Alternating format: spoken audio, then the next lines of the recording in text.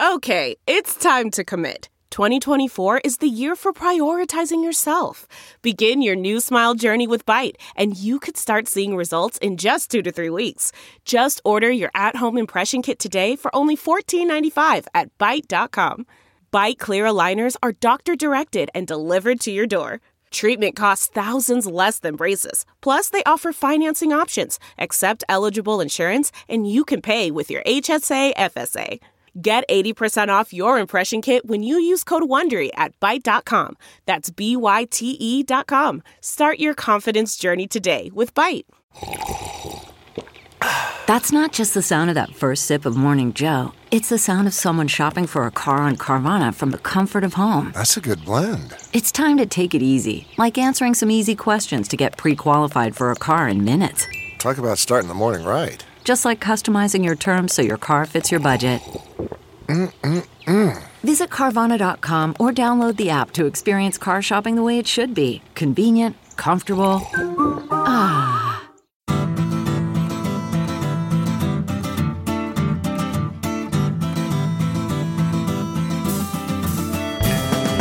Welcome to the Sinica Podcast, a weekly discussion of current affairs in China, produced in partnership with SupChina.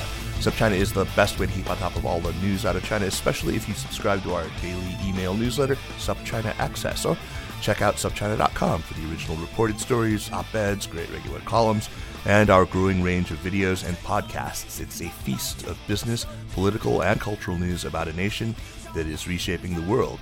I'm Kaiser Kuo, coming to you today from my home in Chapel Hill, North Carolina.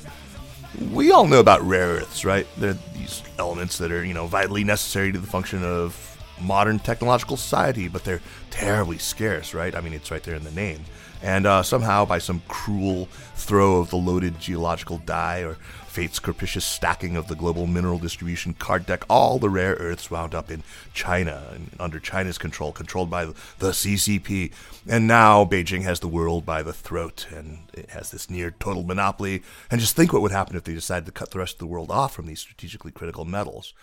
Well, even if you recognize that this admittedly somewhat caricatured version of the conventional wisdom gets a lot wrong, I'm betting there's still a whole ton you do not know about rare earths that you haven't thought through, certainly not to the extent that our guest today has. Today we're delighted to be joined by Julie Klinger, who's debunker of myths on rare earths extraordinaire. Julie is assistant professor at the University of Delaware in the Department of Geography and Spatial Sciences. She's also the author of the book Rare Earth Frontiers, a truly great read that's packed with much-needed historical context on China's near-monopolistic dominance in rare earths, much of it the result of extensive field research in frontier communities that are caught in the churn of state conflict in the quest for mineral extraction and technological advancement. Her book makes a compelling case that to really examine the hows and the whys and the wheres around rare earth mining and processing, really you have to end up engaging with a bewildering range of interrelated issues, geopolitics, environmental pollution, public health,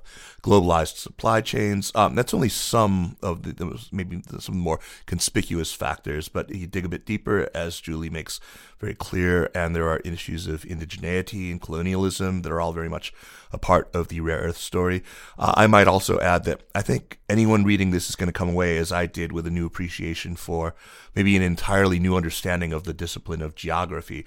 Rare Earth Frontiers is quite the tour de force of a book, bringing to bear geology and metallurgy and history and political economy and international relations and a whole lot more, all of which, as Julie argues convincingly, is integral to the discipline of geography, and all of which gets woven together really impressively in this book. Julie, welcome to Sinica. Hey, Kaiser, thanks for having me on. I'm happy to be here. All right.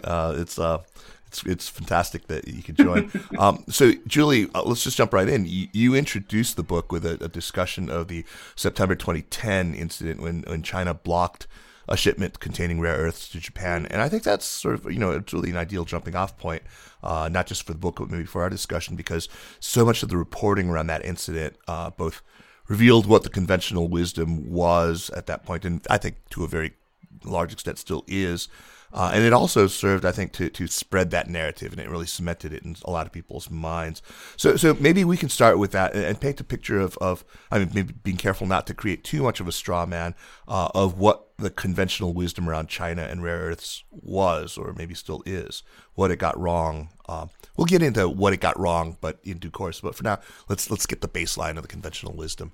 Yeah, baseline. So let's rewind back to mid 2010, even just before I would say September 2010.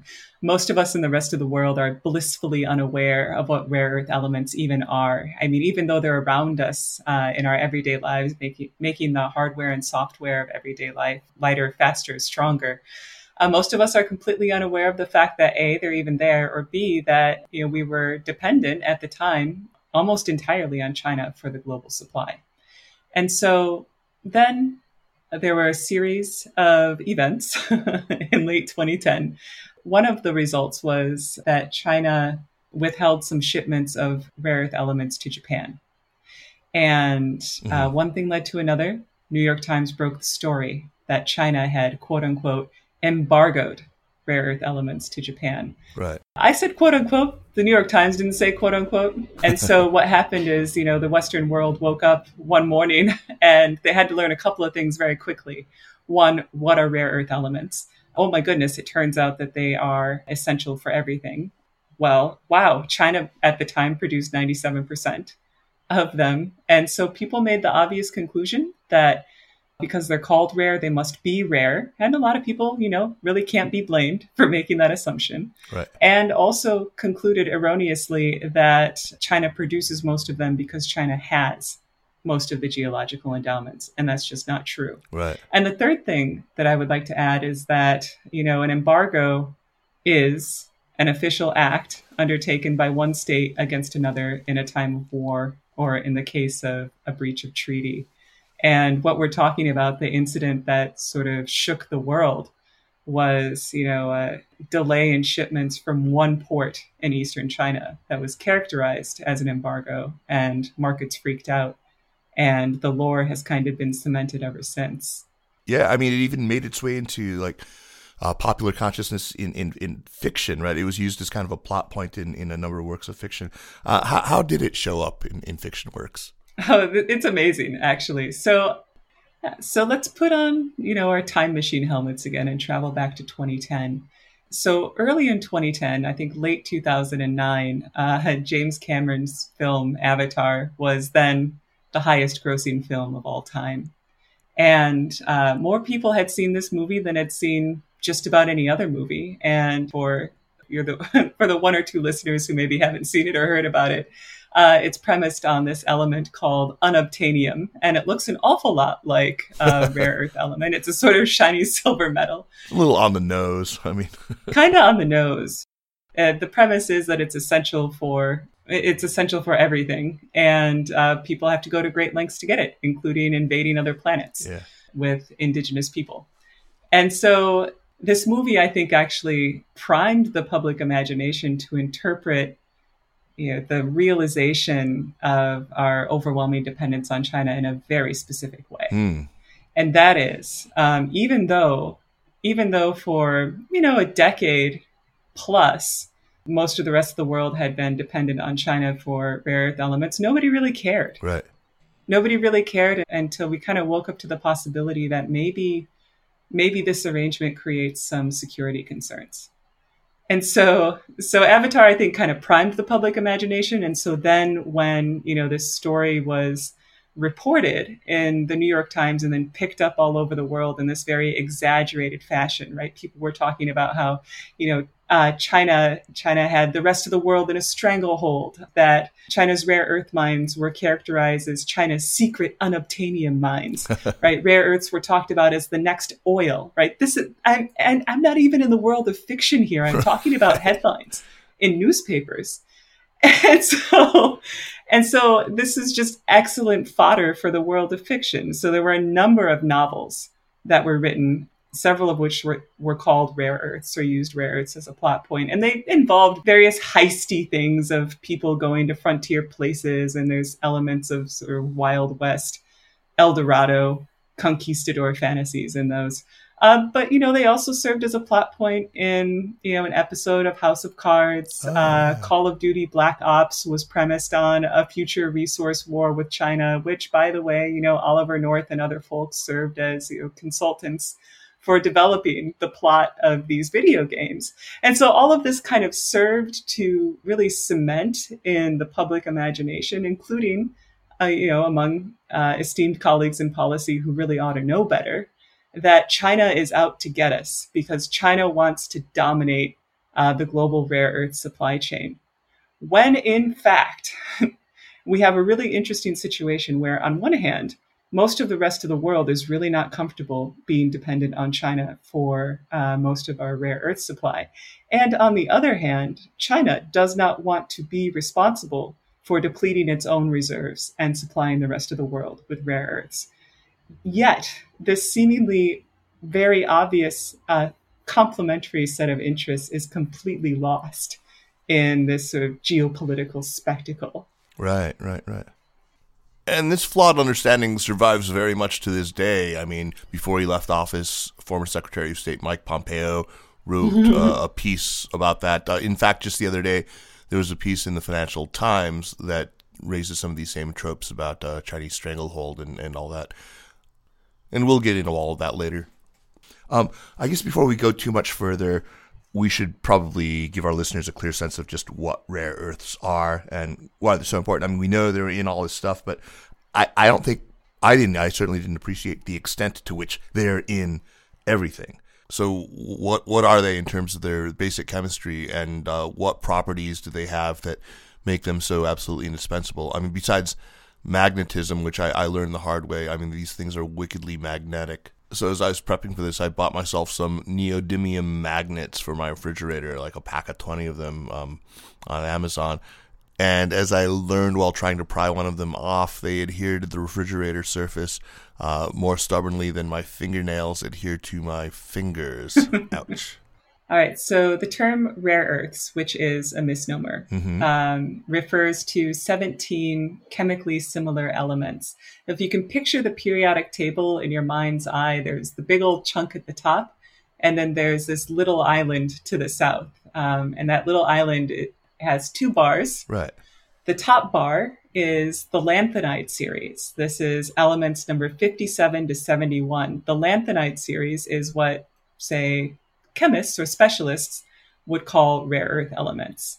Also scandium and yttrium, which are higher up in, I guess, like the mainland of the periodic table, are also included in the family of rare earths. Right, so there's 15 there, and then there's 2 from the regular periodic table. Yeah, and the reason that they're grouped together is because even though each are distinct, they all have these fantastic magnetic and conductive properties, which is why they're really useful, say, if you want to make a metal alloy that is lighter, but also much stronger, much more heat resistant, like the kind of thing you would need to build a rocket, to launch a spaceship or a weapon. Also, I mean, they really are ubiquitous. So I'll give you an example, the element cerium. So cerium is an element that's used as a signal booster in transoceanic fiber optic cables. So it's thanks to cerium, a little bit of cerium placed every so often in these fiber optic cables enables us to have global internet communication. Also, cerium, when added to glass, imparts this lovely pink color. So, if your grandma has sort of pink glassware around the house, or if you've ever worn rose-colored glasses, chances are that cerium also, because of its pigment or its color qualities, it's used in lasers that are essential for precision-guided missiles.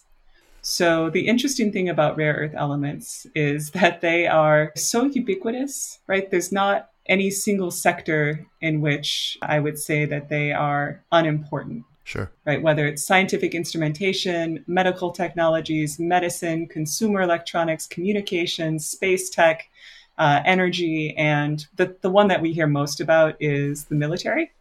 And that can kind of dominate the conversation, but they are in fact ubiquitous. So I remember in the chapter that you have, which is excellent, about what they are and where they're used. You mentioned that the Chinese people call them Weijing, or sort of MSG, right? The Chinese word for monosodium glutamate. Yeah. And then next the Weijing. the Germans call them spice elements, and I guess here in the U.S. and in Japan, people talk about them like they compare them to vitamins, right? They're like small quantities of them are needed, but they're absolutely necessary. So how not rare are they? I mean, I think it's probably the central theme in your book, how so much comes of or is justified by what you call this myth of scarcity. I guess, one of them is only found in the cores of nuclear reactors, but the rest of them, the other 16, they seem to be quite ubiquitous. I mean, maybe give us a sense for what geological conditions are necessary to produce them, actual deposits. I mean, because I think you said there are like 800 proven deposits around the world, at least, or something like that. Yeah. Wow. And counting. Yeah. Wow. Yeah. So what needs to happen geologically for there to be a rare earth deposit coalescing? Oh yeah. Oh, I love this question. So rare earth elements are not at all rare on Earth. The reason they're called rare earth elements, it's actually kind of a surprisingly simple explanation. When they were first identified in the late 1700s, no one had ever seen them before, and so they just made the assumption that they were rare. And the name has stuck. Uh-huh. The earliest citation that I found lamenting this misnomer is from 1907. Wow. And so the rest of us call them rare earth elements, but chemists and metallurgists who work with specific elements call the elements by their proper name. Right. I think that they're called rare earth elements, that the name sticks around, honestly, because it's sexy. Yeah. And if you call something rare, it mobilizes this whole other set of excitement, and it's more effective for mobilizing capital and policy changes and things like this. But that doesn't actually reflect their incidence on Earth. So rare earth elements, most of the most common ones we use are really quite abundant.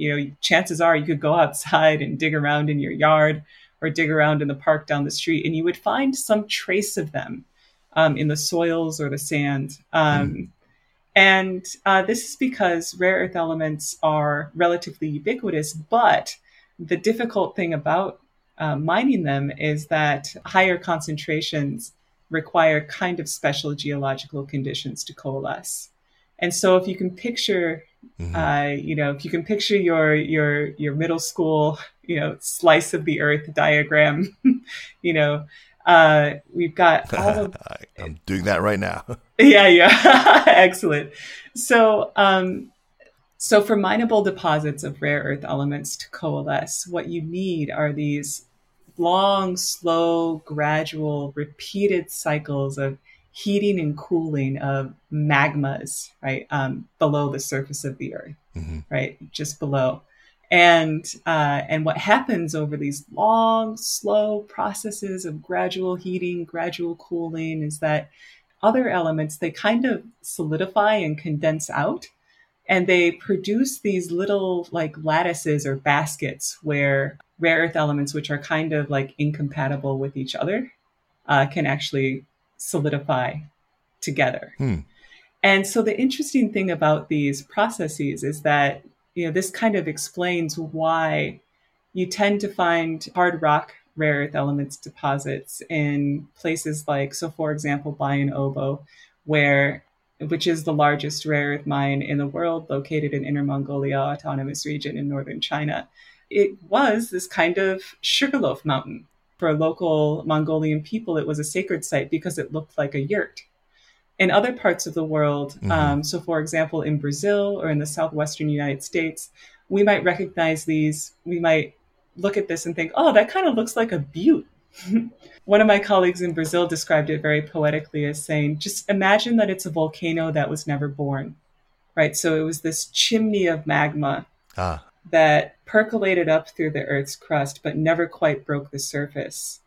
And it's in those sort of geological conditions that you get mineable deposits coalescing. And these don't occur everywhere. They tend not to occur right on the edge of tectonic plates because that's too exciting. It's too hot. There's too much action. Right. They tend to occur sort of closer to the middle of plates or cratons. So, Julie, the big question that your book sets out to answer then is that if there are demonstrably hundreds of places on Earth where ample and mineable deposits of rare earths exist, why would the three particular places that you look at, Bayan Obo in Inner Mongolia, which we've already mentioned, San Gabriel de Cachoeira in northwestern Brazil, and the Dam Moon, become so completely central to our mining efforts? You argue that the concept of the frontier is totally central to answering that question. And if I understand your argument correctly, you're basically saying that it's no coincidence, it's no mere accident in geography that these places have become such a focus for mining. And it's because they are on the frontier, where there are no people who really count as people to the colonizers, where civil society organizations are relatively weak, and these places were then able to become global sacrifice zones, as you put it. So leaving aside the moon for now, how did this happen to places like San Gabriel de Cachoeira and to Bayan Obo? Oh, that's an excellent question. So the interesting thing about the geography of rare earth prospecting and mining across the world is that it doesn't neatly map onto where necessarily the best deposits are located. And this is because the same geological conditions under which a mineable deposit of rare earth elements would form can also be the same geological conditions under which mineable deposits of radioactive materials might form. So in the cases where if you're mining rare earths from certain hard rock deposits, which is what we have in Southern California and Bayan Obo, in northwestern Brazil, Afghanistan, Greenland, other places, the moon even, all of a sudden you have a radioactive waste management situation on your hands. And that's very difficult and very expensive to manage well. And so what this has led to over the decades is a sort of gradual migration of the rare earth mining industry out of Western sort of more robustly regulated contexts into frontier areas where, frankly, people have less power of refusal, where environmental enforcement isn't the top priority. Right. And so this has had the effect over the past several decades of concentrating rare earth mining production in just a couple of sites in vulnerable areas in China. But it does also explain why people are really excited about mining these things in remote areas, because they're less likely to encounter resistance. Right. I would encourage anyone to go onto Google Maps or on Google Earth and look up Bayan Obo and zoom in on it. It's astonishing. There's these enormous pits. You can see the sort of concentric roads winding down into the middle of these pits. But it's shocking. It's quite the scar on the earth. It's enormous. It's astounding. Yeah. So I had no idea that for quite some time, from about the mid 60s until all the way up until 1980, California's deserts were where most of the world's rare earths were being mined, and that this, was brought to a halt mainly because, as you say, you produce a massive radioactive waste disposal problem. It was the environmental costs. I think all our listeners who are focused on China are wondering, how did we arrive then at this point where 97% of production was all in China? In other words, what were the actual origins of China's rare earths monopoly? You tell the story in your chapter 2 of the book about how Bayan Obo came to be the source of something like close to 50% of the world's rare earths. But, it's a complicated story, but it's really the central one. It's really kind of the expression of so many of the book's main assertions. So take some time, talk about the history of Bayan Obo and how China came to dominate rare earths production. So the interesting thing about the rise and fall of rare earth mining in the U.S., which I think is an important piece of the story, is that, initially, like in the early 20th century, early mid 20th century, the U.S. was not particularly interested in mining its own lands for rare earth elements. In the 1950s, in particular, the U.S. was working hard to get monazite sands from India. which India had wanted to prohibit the exportation of monazite sands to the US because monazite sands are a source of radioactive materials, and these were considered strategically significant to the newly independent country at the time. And then the rare earth facility in Mountain Pass, California, that was actually initially discovered not because people were looking for rare earth elements, but because there were a couple of uranium prospectors walking around in the mountains with their Geiger counters. And it just so happened that in addition to uranium and other radioactive materials, it happened to contain a lot of rare earth elements, which still in the mid 20th century, 1950s, 1960s, had a very small or I guess I would say they had a comparatively smaller importance in our contemporary society. But when televisions took off and that sort of thing, then demand really increased. And here's the thing: when you have a sudden increase in demand for the thing that you're digging out of the earth, there's, of course, an immediate market signal and a pressure to ramp up production as quickly as possible. And when you're operating under speed in a complex industrial operation, sometimes some corners get cut. And that's exactly what happened at the facility in Mountain Pass, California. So in the 1970s and 1980s, there were a number of spills of radioactive wastewater. At the time, they were piping their wastewater to Ivanpah Dry Lake, which is a national recreation area, and just basically piping it out into the desert for it to evaporate. God. And then, of course, the dust and the residue just blows wherever. Yeah. And on top of that, the pipe construction was not particularly great. And so, one example of the corners that were cut is at one point, a section of the pipe was replaced with a smaller section. And so when cleanup crews were doing their regular cleanup routine, where they basically push a giant scrubber or pipe cleaner through the pipe, they hit this smaller area, didn't know that it was because it was actually a smaller diameter, turned up the pressure until the thing exploded. Oh, geez. Right. And as it exploded, it sprayed hundreds of thousands of gallons of this wastewater around the desert. And this is, of course, near housing and things like this. And it became a really big deal. Yeah. So over the years, there were a number of minor incidences like this, and a number of them went unreported. But whenever there were surprise inspections, something would always be found to be awry or amiss.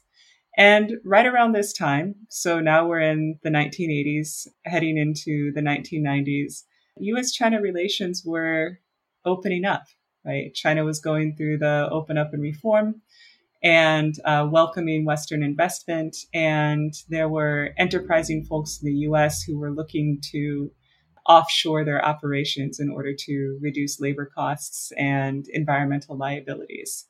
And so one of the things that happened in the rare earth industry is that, a prominent environmentalist, brother of former President Richard Nixon, had a number of companies that actually helped industrial firms in the U.S. subcontract parts of their operations to China. Oh, I see.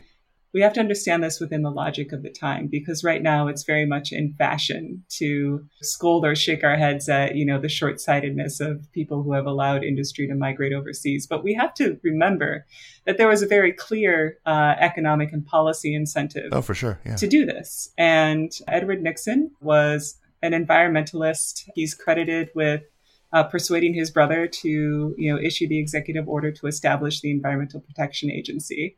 And so from his standpoint, based on the archival materials that I've been able to gather, he was very much interested in, preserving America the beautiful. Sure. And the way you do this is by exporting dirty industry. And he happened to be well connected in China.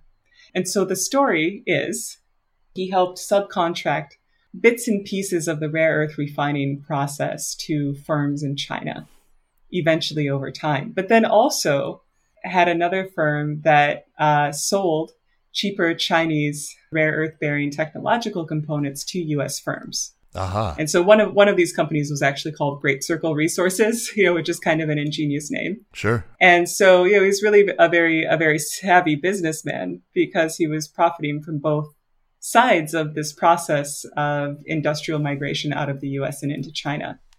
We could stop there, and that is often where the story stops, that, the US let its industry go. But so deindustrialization was happening, in the United States at the same time that you had, China, opening up and reforming and was eager to have foreign investment. At that point, I'm curious though, was Edward Nixon actually offshoring mining, or is it just processing of rare earths at that point? So what I was able to gather from various archival records is it was just bits and pieces of the process. So in order to better understand this, I think first it's really important to have an appreciation of just how complex and involved it is to refine rare earths. It's at the time it was a 35 plus step process that involved repeated cycles of heating and cooling and acid baths and high temperatures, and generated lots of wastewater and noxious gases, and required lots and lots of energy. So much so that, under the economic conditions at the time in the late 1980s and into the 1990s, it became cheaper to actually export, containers full of minimally processed ores to China to be further processed there. So those were the trade conditions. But the important thing and this is an important part of the story that I think is often left out. It's not like, I don't want to paint the picture here that the mining sector is somehow like the textile sector or the garment sector, where you can pack up shop overnight and reopen it somewhere else. It's much more complex than the mining sector. And so, this should prompt us to ask, well, how is it possible then for these complex mining operations requiring advanced engineering, chemical and technological know-how for them to migrate to China? And the answer there is that since pretty much the founding of the People's Republic of China in 1949, developing the rare earth metallurgical industry had been a priority of the Chinese government, and actually was a cornerstone of Sino-Soviet cooperation before the honeymoon soured in the 1950s. Mm-hmm. And in fact, Baotou, which is the primary processing site for the materials that come out of the Bayan Obo rare earth mine in northern China, this was the flagship Sino-Soviet industrial cooperation site. And the goal was to build a vertically integrated military industrial supply chain, so that you would have your heavy machinery and artillery and industrial manufacturing facilities right next to your mine and your refinery and things like that. It's very sort of like communist planning, self-sufficiency type thing. Sure. It was this idea of the red hinterland, as you call it in the book, right? Yeah, exactly. And the idea was, while China and the Soviet Union were getting along, Baotou was a great place because it was sort of safely nestled between these two brotherly states. And, if you look at newspapers from the time from Baotou, which were just really fascinating to look at these newspapers from the 1950s that were published in Baotou, it's all about, the brotherhood, the solidarity. And in addition to these investments in actual physical infrastructure and industrial infrastructure, there was a really serious investment in building up technological know-how.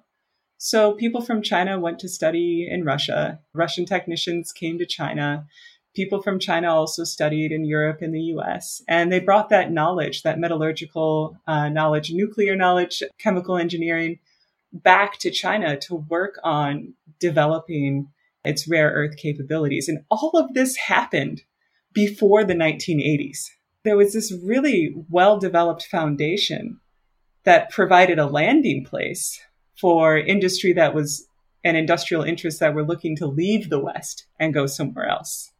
That makes it so clear. I mean, all the pieces of this that are part of this confluence. So, Julie, I know there are different types of rare earths mining. For example, you can extract it from sand or from clay deposits. But I want to look specifically at how it's carried out in an area like Bayan Obo, in Baotou, in Inner Mongolia, what that physical process is like in the hard rock mining. How damaging is that to the physical or to the natural environment? All right. Well, large-scale hard rock mining is actually pretty hardcore. There's a lot of blasting involved, of course. So for example, when I was in Bayan Obo, blasting occurred every morning at 10 a.m. and that this is just something that people in the town knew, and the entire town shook. The Waterloo glass shook, the windows rattled. So there's, blasting involved. And then of course, once you've blasted a hole in the ground, then you have to pick up the pieces and grind them into smaller bits that can be then ground into something that's kind of got a uniform consistency. And so then once you've got that uniform consistency, then you can start roasting it, subjecting it to acid baths or different flotation and separation techniques. But the thing is, from the moment that you are blasting a hole or a deeper hole in the ground, what you're also doing is you are creating various types of dust pollution.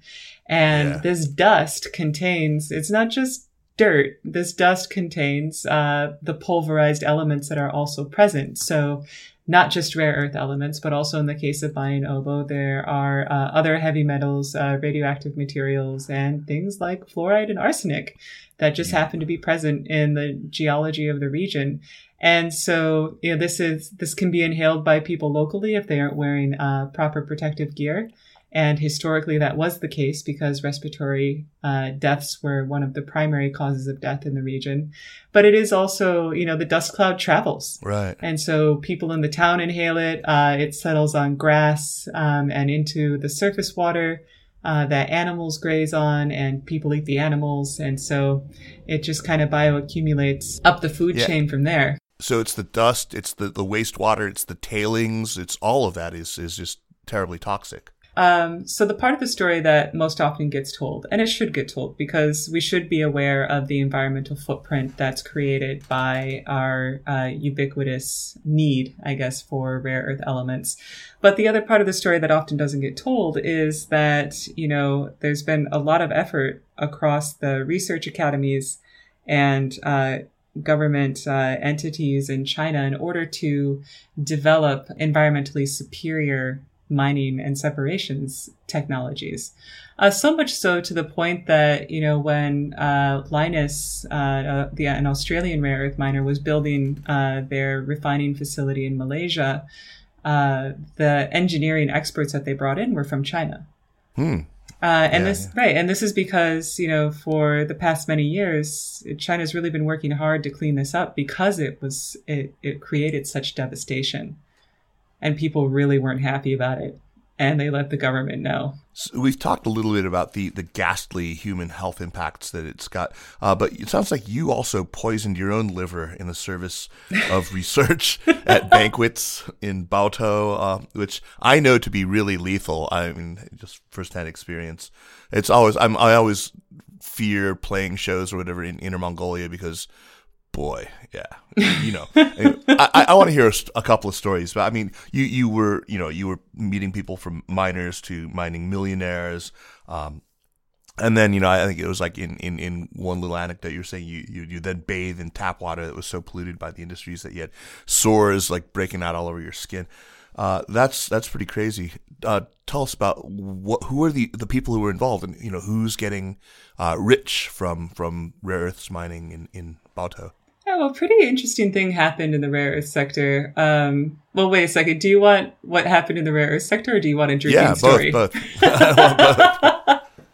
Well, yeah. So I will say that my first experiences in China were in the Northeast, and so you were already hardened and inured to it. Yeah, I just and that's really where the softest spot on my heart is, for no offense to the other regions, which, people defend fiercely. But, one of the wonderful things that I really appreciate about people who live in the frigid northern climates of China is that when it's cold, you eat a lot and you drink a lot. Otherwise, life is not interesting. And so yeah, I had more than my fair share of baijiu and other various homemade fermented concoctions. I mean, the interesting thing about doing research in this place, I think this is something I just need to be upfront about. You know, I'm a tall white woman who speaks Mandarin, and so I was just sort of treated as an honorary male.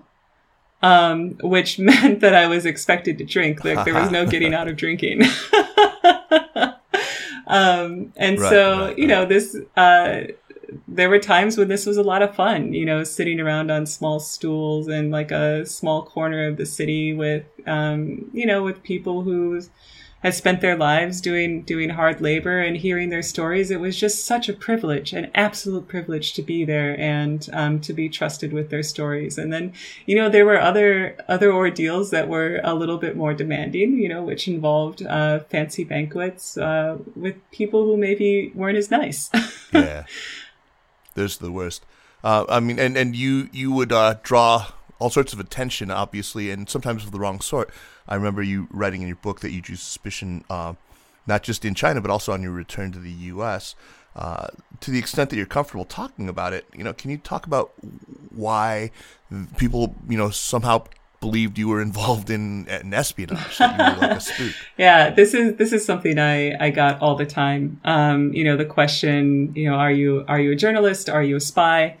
And, you know, I think that people are much more familiar with a very conspicuous out-of-towner poking around and asking questions if they're either a journalist or a spy. I mean, it might not have anything to do with reality and much more to do with, you know, good TV shows and movies or things like that. Sure. But, you know, as a scholar who is conducting research on contentious issues in remote areas, you know, people were, I think, entirely justified to be concerned that, you know, I was either a journalist or a spy. And so I did a number of things in order to make it very clear that I was neither of those things. And for one, you know, I didn't really take very many pictures because that's a behavior that people associate with journalists and spies. And so I actually have very few pictures of my field work. You know, a lot of it is preserved in my written field notes. Another thing, too, is that I didn't record people. Unless they specifically asked to be recorded because they wanted their story to be heard and remembered. And this, right. And eventually also, you know, because I did this over a number of years and visited multiple times, eventually the intrigue wore off. And it's her. She's back. But, you know, when I returned to the States, you know, I think that I was contacted by some of our 3-letter agencies, because they were concerned that I had potentially been recruited, and they wanted to spy for China. And, you know, I think they were just doing their due diligence to make sure that I hadn't been, you know, paid any ridiculous sum of money in order to, quote unquote, write a report about anything. Right.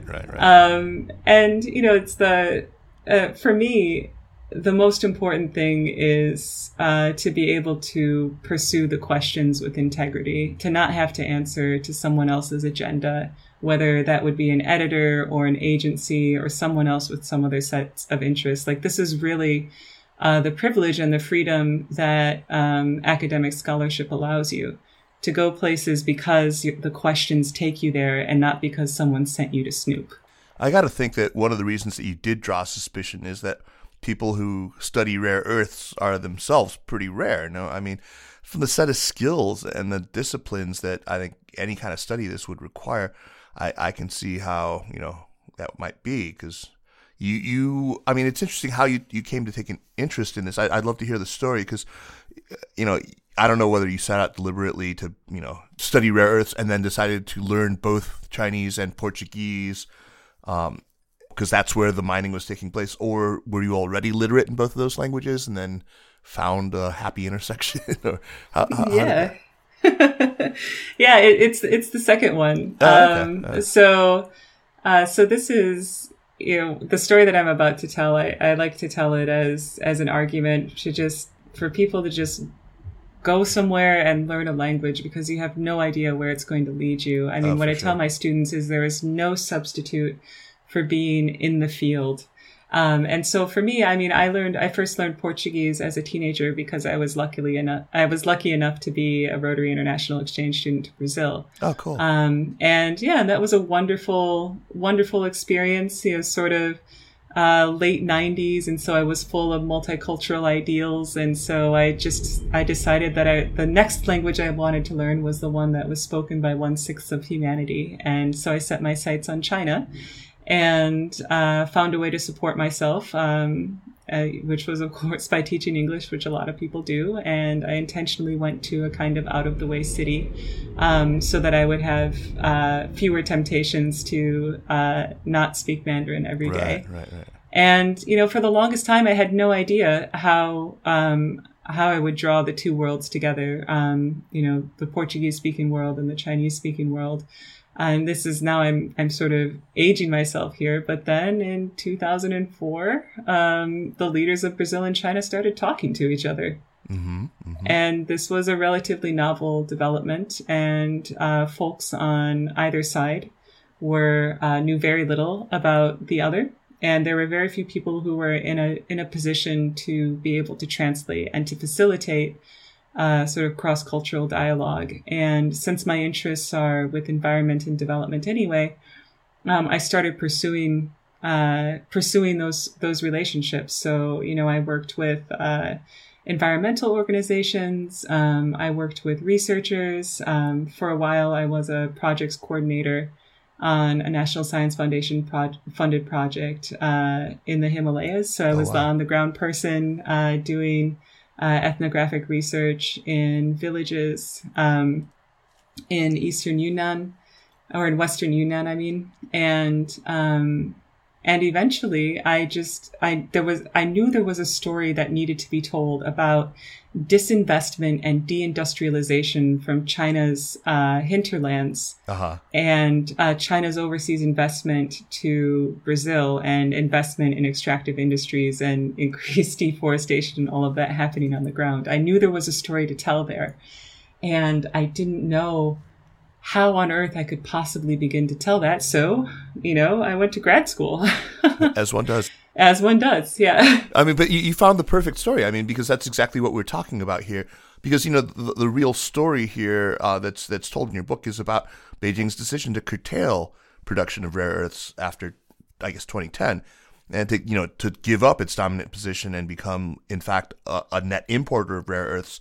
But, in so doing, of course, they kind of just shift the, what do you call it, the global division of toxic labor. I mean, they send the problem somewhere else, right? I mean, and in this case, it's Greenland and Afghanistan and Brazil, right? And Myanmar. Right. Mm-hmm. Can you talk about Beijing's decision to curtail that? I mean, was it driven primarily by environmental concerns, by a desire not to deplete the strategic reserves that China had? What drove that decision, and what were the consequences of it? I would say it's all of the above. The extent of the environmental and epidemiological devastation created by decades of not just environmentally destructive rare earth mining, but particularly around processing and waste management, had created a series of sustained social conflicts, right? So villagers were mobilizing, journalists were helping them, NGOs were involved. This was sympathetic scientists at research institutes from the municipal to the national level had decades of work petitioning the government, engaging in protests, conducting citizens' arrests, demanding that something be done about the contamination of the soil and water and ultimately bodily tissues of the people who lived immediately downstream of these operations. Mm-hmm. And so that, combined with very good research, very detailed research on the extent of different forms of soil and water pollution, that prompted, together with, these issues that were happening and had been building in other parts of the country, that prompted a new policy initiative to reevaluate the economic future for resource exhausted regions. So that's the sort of, you can tell that I'm translating from Mandarin, Right. as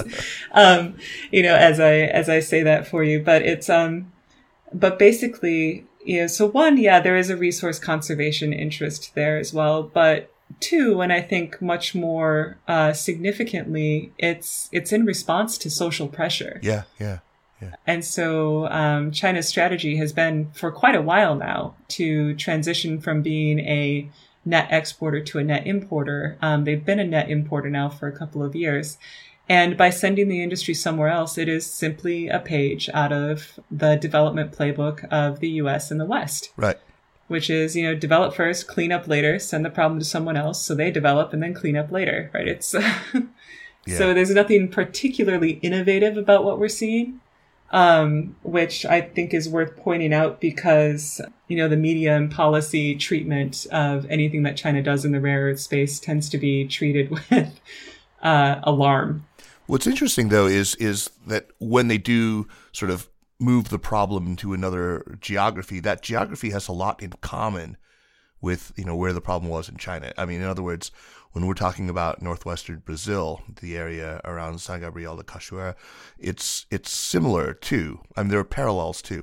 I mean, so you've told the story about how the PRC state didn't set out to dominate global supplies of rare earths, but, it did set out to control a frontier, to build this red hinterland, and initially in cooperation with the Soviet Union, to secure national borders. And, that's sort of what brought about this, big mining operation north of the Baotou. But now, as they push it, as you look at a later developing area like in Brazil, can you lay out what some of the similarities are? Another frontier region, yeah? Yeah, so this is really, the central question in my book was, given the relative ubiquity of rare earth elements in the Earth's crust, why is the geography of their extraction so strange? Right. Concentrated as it is in these far-flung, remote, and frankly contested areas. And so a couple of immediate parallels between Inner Mongolia and Baotou and São Gabriel de Cachoeira in the northwestern Brazilian Amazon is, these are both places that are the ancestral homelands of indigenous people who have multiple millennia of continuous historical memory. Right. So on the Inner Mongolian steppe, of course, I'm talking about the pastoralists, Mongolia, nomadic pastoralists. And in São Gabriel de Cachoeira and vicinity, that is an area of, you have a combination of nomadic and semi-sedentarized or seasonally migratory indigenous peoples. There's quite a bit more ethnic diversity. There's at least 30 separate recognized ethnic groups in the area that I'm working in, and then many more different languages spoken among those besides. But I think the parallel that we can draw here is that mining in these places was first about the state figuring out a way to incorporate this historically autonomous region into the national territory. And if you think about it, if you think about what a mining operation does, it erases everything else on the surface. Right. Literally, physically. Blows it to smithereens, scrapes off all the subsoils, cuts down all the trees. And of course, the social fabric that was part of that is, of course, also similarly displaced, if not destroyed, but certainly subjugated. And so building a large-scale industrial or mining operation in a remote, historically contested place is a way for, whether it's whether it's the government of a state or empire, to discipline a historically autonomous, undisciplined place. Yeah. And so with Baotou and Bayan Obo, I mean, this was a place that was fiercely contested. During the Japanese occupation, Japanese geologists were aware of the mineral resources in the region, but even before Japanese occupation, right, it was the homeland of Mongolian pastoralists, but then they also had extensive trade routes with Turkic peoples in Central Asia that had their own ideas about what a government or a country should look like that didn't look at all like the Han Chinese vision. And in early 20th century China, particularly among Han Chinese leadership, like there was a living memory of these border disputes. Oh, sure. Yeah. Right. And so sort of in a different way, in the Amazon region in Brazil, if you talk to a sort of military strategist or planner in Brazil's capital city, Brasilia, they'll talk about the Amazon as a sort of problem to be solved. Right. It's untamed, it's undeveloped. The people there are uncivilized. And so, within that perspective, they're setting up this region as a frontier, as a problem to be solved. And, according to a certain economic developmentalist framework, one way to solve those problems is to set up a mining operation, because then you have industry, then you have jobs that contribute to the GDP, and then you have exports, which contributes to foreign exchange and this sort of thing. And so it's a very heavy, it's sort of like a sledgehammer in the toolkit of national development. Yeah. I guess if I could put it that way. No, that puts it very well. And I think you make that point really forcefully. Not really a question, but I want to note that, you do put your finger on some of the really huge ironies when it comes to rare earths. And I mean, feel free to expand on these points if you want to. But one is the utter dependence of our greenest technologies, renewables, on elements that the production of which is so environmentally destructive, right? So, neodymium, which is, as I was saying earlier, has like wickedly powerful magnetic properties. I was astonished of how much actually goes into wind turbines. In your book, you say that a 2 megawatt wind turbine requires 360 kilograms of neodymium. And like 60 kilograms of dysprosium. I mean, that's nuts. I mean, and these things are all over the landscape, right? Yeah, absolutely. I think it's really important to talk about the supply chains for our renewable energy technologies. Because in order to accelerate the transition away from fossil fueled economies to renewable fueled economies, the hard truth is that more of these elements are needed. And so it is really important to take a hard, unflinching look at the realities of the supply chain. It is also important to point out, though, that rare earth elements are used for any kind of energy generation, not just renewable, but also big hydro. They're used for petroleum refining, and they're also used for nuclear energy generation. So no matter where you fall on the what we should do with our energy grid debate, rare earths are part of the picture. Mm-hmm. And so on one hand, I really appreciate the scrutiny around the transition to greener and renewable energy. On the other hand, I do also want to signal that this has been, this is a critique that's also been advanced in bad faith, in an attempt to mischaracterize, renewable energy production somehow as the only thing that has a dirty supply chain, when in fact they all do. Yeah. And no matter what we do with our energy grid, we have to clean up the supply chains. The people who advance that bad faith argument are also the ones who are always talking about how we need to modernize our weapons platforms. And there's another thing where, the most advanced green tech uses it, but also our most advanced death tech. Weapons platforms use just a ton of rare earths as well, which is another, it's and advanced robotics, the infrastructure necessary for advanced computing and AI. All of these things require rare earth elements in some form. And so really the interesting thing about rare earths is that, because they're used so broadly, they really kind of reflect the best and worst of our society right back at us. Go ahead. I'm just, interestingly, today, on this very day, I watched, along with, probably half of America, as, and I think we were all practically in tears as Perseverance landed successfully on Mars. Again, probably a lot of rare earth elements went into the creation of that rover and, the helicopter that they're going to be launching. So far, no terrestrial power has started mining the moon yet, but your inclusion of it as one of the three places that you focus on, which I think was just fascinating. I mean, it really drives home your point, right? That this whole scarcity myth and this consigning of toxic labor to the remote frontier, I mean, with the moon, it's kind of the ultimate expression of NIMBYism, right? I mean, this is like why humanity chooses to mine rare earths where it has. Now let's take it off the earth entirely. Can you talk about what extant plans there are in the United States or in China or in other powers for actual lunar mining? I mean, how far along has this come? Oh, it's interesting. I think the most surprising thing about the plans to mine the moon or other celestial bodies is actually just how advanced the plans and technology are. Oh, wow. Yeah. So just to give you an example, in 2015, I attended an off-Earth mining conference at the engineering school at the University of New South Wales in Australia. And engineering master's students were presenting their research findings, which included answering questions that had been posed to them by NASA along the lines of, in order to support a crewed mission to Mars of 10 to 100 people, how much would the equipment that you need to take in order to extract water from stone, how much would that weigh?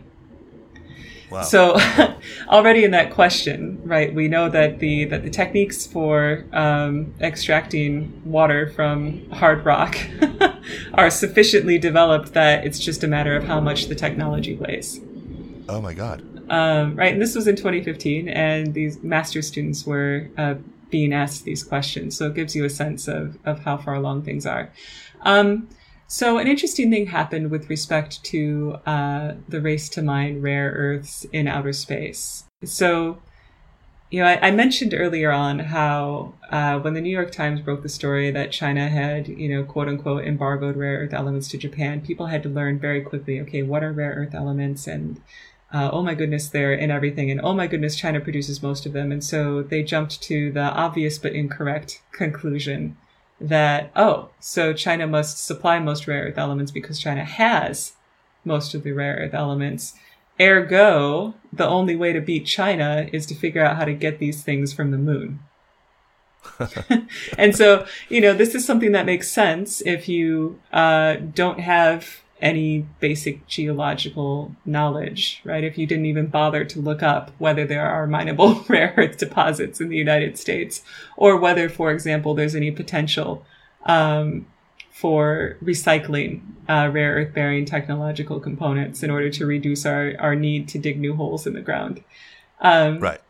And so, this fervor to beat China by mining rare earths on the moon, it really fit into the broader currents of paranoia around China's progress with their space agency, around the threat or the ghost or the threat or the specter of China potentially withholding its exports of rare earth elements to the rest of the world.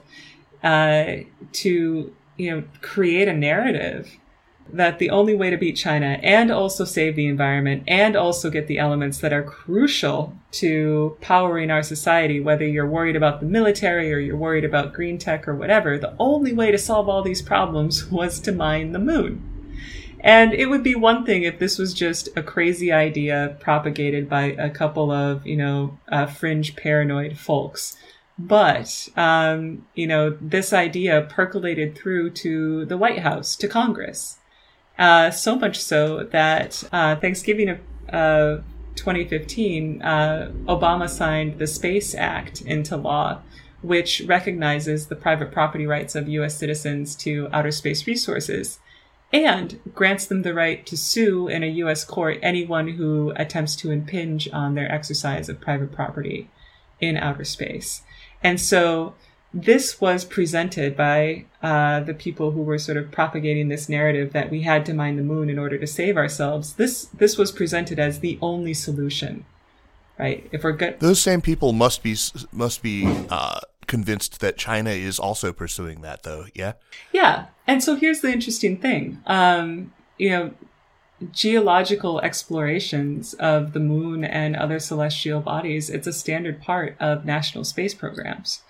But so we're in this really strange and kind of surreal situation now in 2021, where because a certain subset of, politically well-connected population in the U.S. was convinced that China was going to build a lunar base and lock up all those rare earth elements in addition to already having all of these elements on Earth, right? Because they were so convinced that the only way to beat China was to figure out how to mine the moon, they effectively kicked off a race to figure out how to mine in outer space.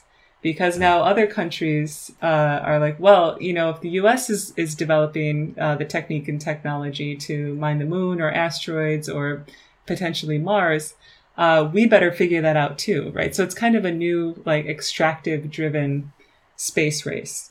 I don't know if you watched the show The Expanse or if you've read the books. I've heard about it. I haven't watched it yet, though. A major plot point is, that they're, it's in the far-flung future, but we're mining extensively, not just the asteroid belt, not just the moon, where there's a big, human colony there, but Mars and many of the moons of the outer planets. It's crazy. Yeah, I think it is worth noting, though, that there is a scenario under which mining in outer space makes perfect sense. It is not to, mine things in outer space to bring back to Earth because, we don't want to recycle. That's not the scenario under which it makes sense. It does make sense in order to support longer-term space exploration. Yeah. Right. And so from that standpoint, I would venture to guess that the majority of the people who are invested in figuring out how to mine in outer space are actually doing it from that standpoint. And it's sort of a loud minority that are beating the rare earth drum. Well, recently rare earths are in the news again. At the top of the hour, we started talking about, there was this Financial Times report that I just saw that says that China's MIIT, the Ministry of Industry and Information Technology, is looking into whether export controls on rare earths would be able to cripple U.S. production of the F-35 fighter, which uses, in the report, it says 417 kilograms of rare earths per plane. And the story quotes congressional testimony from somebody named Ellen Lord, who apparently ran defense acquisitions until last year, saying, that China floods the market to destroy any competition anytime somebody else starts mining or producing. Let's just look at that piece of it. Is that true? Does China flood the market with rare earths anytime they start to see, for example, the U.S. start mining operations in, say, Greenland or Afghanistan or wherever? The short answer is no. And I think the part that's not told in the story of defense acquisitions is that, for the most part, the defense acquisitions folks have been perfectly happy with China being the primary supplier of rare earth elements because it's low cost and high quality. Huh. That's interesting. Yes, this is why it has been so difficult to rebuild the rare earth supply chain in the United States, because it would be more expensive. Now that China has sort of really, really ramped down and is actually a net importer of rare earths, who are the major producers now? Is it Brazil chiefly? So it's interesting. So now that China is a net importer of rare earth elements, rare earths are coming from a number of different places, from Southeast Asian countries. Myanmar is highest profile. There have been a number of geological prospecting activities in Central Asian states that are part of the Belt and Road Initiative. Brazil, the US, Canada, and a handful of countries in Africa are supplying raw or minimally processed rare earth elements to China. And so here's another important piece of the puzzle for the U.S. Often the need to somehow reduce the U.S.'s dependence on China, it's often framed just in terms of needing to open up more mines. But here's the thing: we aren't dependent on China for the raw material. We're dependent on China for the processing and the value-added technological components that we then use. And so really where the investment needs to be is in rebuilding the supply chain within the U.S. We could open 100 mines in the U.S. and it wouldn't change the situation. We'd still be sending the material to China to be processed. And the processing, if we were to do that, that's also just extraordinarily destructive, though. It's environmentally, really, at least I'm given to understand that. Maybe not as bad as the actual mining, but... Well, I would say actually that's where a lot of the funky chemicals get involved and where the energy demands are highest. And so along those lines, there's been some pretty positive developments. So there is an operating rare earth mine in Mountain Pass in Southern California, and they've really done a lot of work to correct or atone for the sins of the previous owners. So, for example, they now recycle most of their water on site. There's no piping any of it off site. And they also developed an acid-free separation process. So they're not using, the nasty acids or things like that in order to perform their sort of initial steps of processing and separation. And so we've seen overall, within the industry and in a way that really doesn't make headlines at all, there's been a lot of really important work in cleaning up the actual operations, both in the U.S. to the extent that it's possible within our still inadequate policy framework, and certainly much more extensively in China.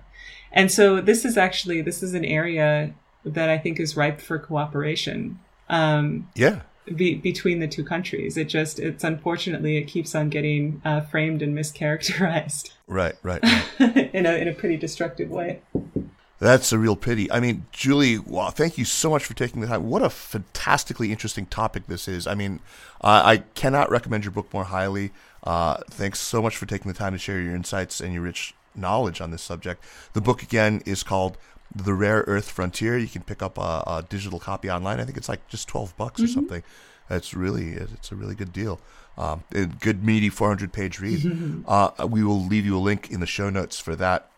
Julie, let's move on to recommendations. Let me quickly remind listeners that the Sinica podcast is powered by SupChina, and the best thing you can do to support the work that we do with Sinica and with the other shows in the network is to subscribe to SupChina Access, our daily newsletter. Also, do take time to check out and subscribe to the new China Stories podcast, our one-stop shop to listen to some of the best journalism on China-related topics, long-form stories from outlets like The Wire China, Protocol China, Sixth Tone, Caixin Global, The Week China, and, of course, our own home site, SupChina. Check it out. If you don't like to hear Chinese words butchered and the tones pronounced incorrectly, here's your place. Now, on to recommendations. Julie, what you got for us? All right. Well, there's a couple of things I would like to recommend. So it's winter time, so it's time to cozy up with a good read. Oh, yeah. Yeah. And so I'm reading this fascinating book by Jamie Lorimer, who is another geographer in the UK. And it's called The Probiotic Life. And it's all about our growing fascination with microorganisms and all the different ways that we're developing relationships with them, experimenting with them, developing, some pseudoscientific nonsense and then some other very good, interesting stuff, all told in a really wonderful, imaginative way that allows you to travel down to the microscopic level. That's what I'm reading, and it's really fun. That's such an interesting topic. But anyway, so yeah, that's a book that I'm reading. It's really wonderful. Jamie Lorimer, huh? Okay. Yeah. I should tell you something more fun too as well, right? No, that's fun enough, but go on for sure. Yeah, so it's lockdown, and I live in the beautiful area of Northwest Delaware, right on the Delaware-Pennsylvania-Maryland border, and there's lots of parks, and so I've been walking around outside. I recommend going outside whenever possible, even if it's muddy, even if you fall down, get your pants dirty, it's definitely worth it. Those are great recommendations. So I want to recommend an excellent piece by the writer Tim Deschamps in The Wired China. It's a long piece. I actually narrated it for China Stories, which is the podcast I just told you about. It's called The Chip Choke Point. It's about the astonishing EUV, the extreme ultraviolet lithography machines that are made by this Netherlands-based company called ASML, and the struggle that China has had trying to advance its own semiconductor industry in the face of all these export restrictions and entity listing under the Trump administration. It's continuing under the Biden administration. It's really an exemplary piece of popular writing on a very difficult technology, and which is what reminded me of this. Was reading your book. I think you do a masterful job of explaining difficult things in a way a layperson can totally understand. Thank you. Yeah. So yeah, the author is really great at making difficult technology accessible to the layperson. So yeah, it's called The Chip Choke Point in the Wired China, and check it out on China Stories. Julie, thank you so much. That was so much fun. Yeah, this is great. Thank you. And thanks for... Keep me apprised of the work you're doing. Anything that touches on China, we'd love to have you back on. All right, excellent. Yeah, my current work is on outer space. Oh, well, that's cool too, because there's a China dimension to that. Oh yeah, there is, sure. absolutely. Absolutely. A year and a half ago now, I was in Algeria and Nigeria. I was looking at China's space cooperation with different African countries. Wow. So that might be another dimension to do in the future. Yeah. Yeah, let's definitely do it. All right. Thank you so much. Thank you. Have a good one. The Sinica Podcast is powered by SupChina and is a proud part of the Sinica Network. Our show is produced by Kaiser Kuo and Jeremy Goldkorn with editing help by Jason McRonald. Drop us an email at sinica@supchina.com. Follow us on Twitter or on Facebook at SupChina News, and make sure to check out all the shows in the Sinica Network. Thanks for listening, and we'll see you next week. Take care.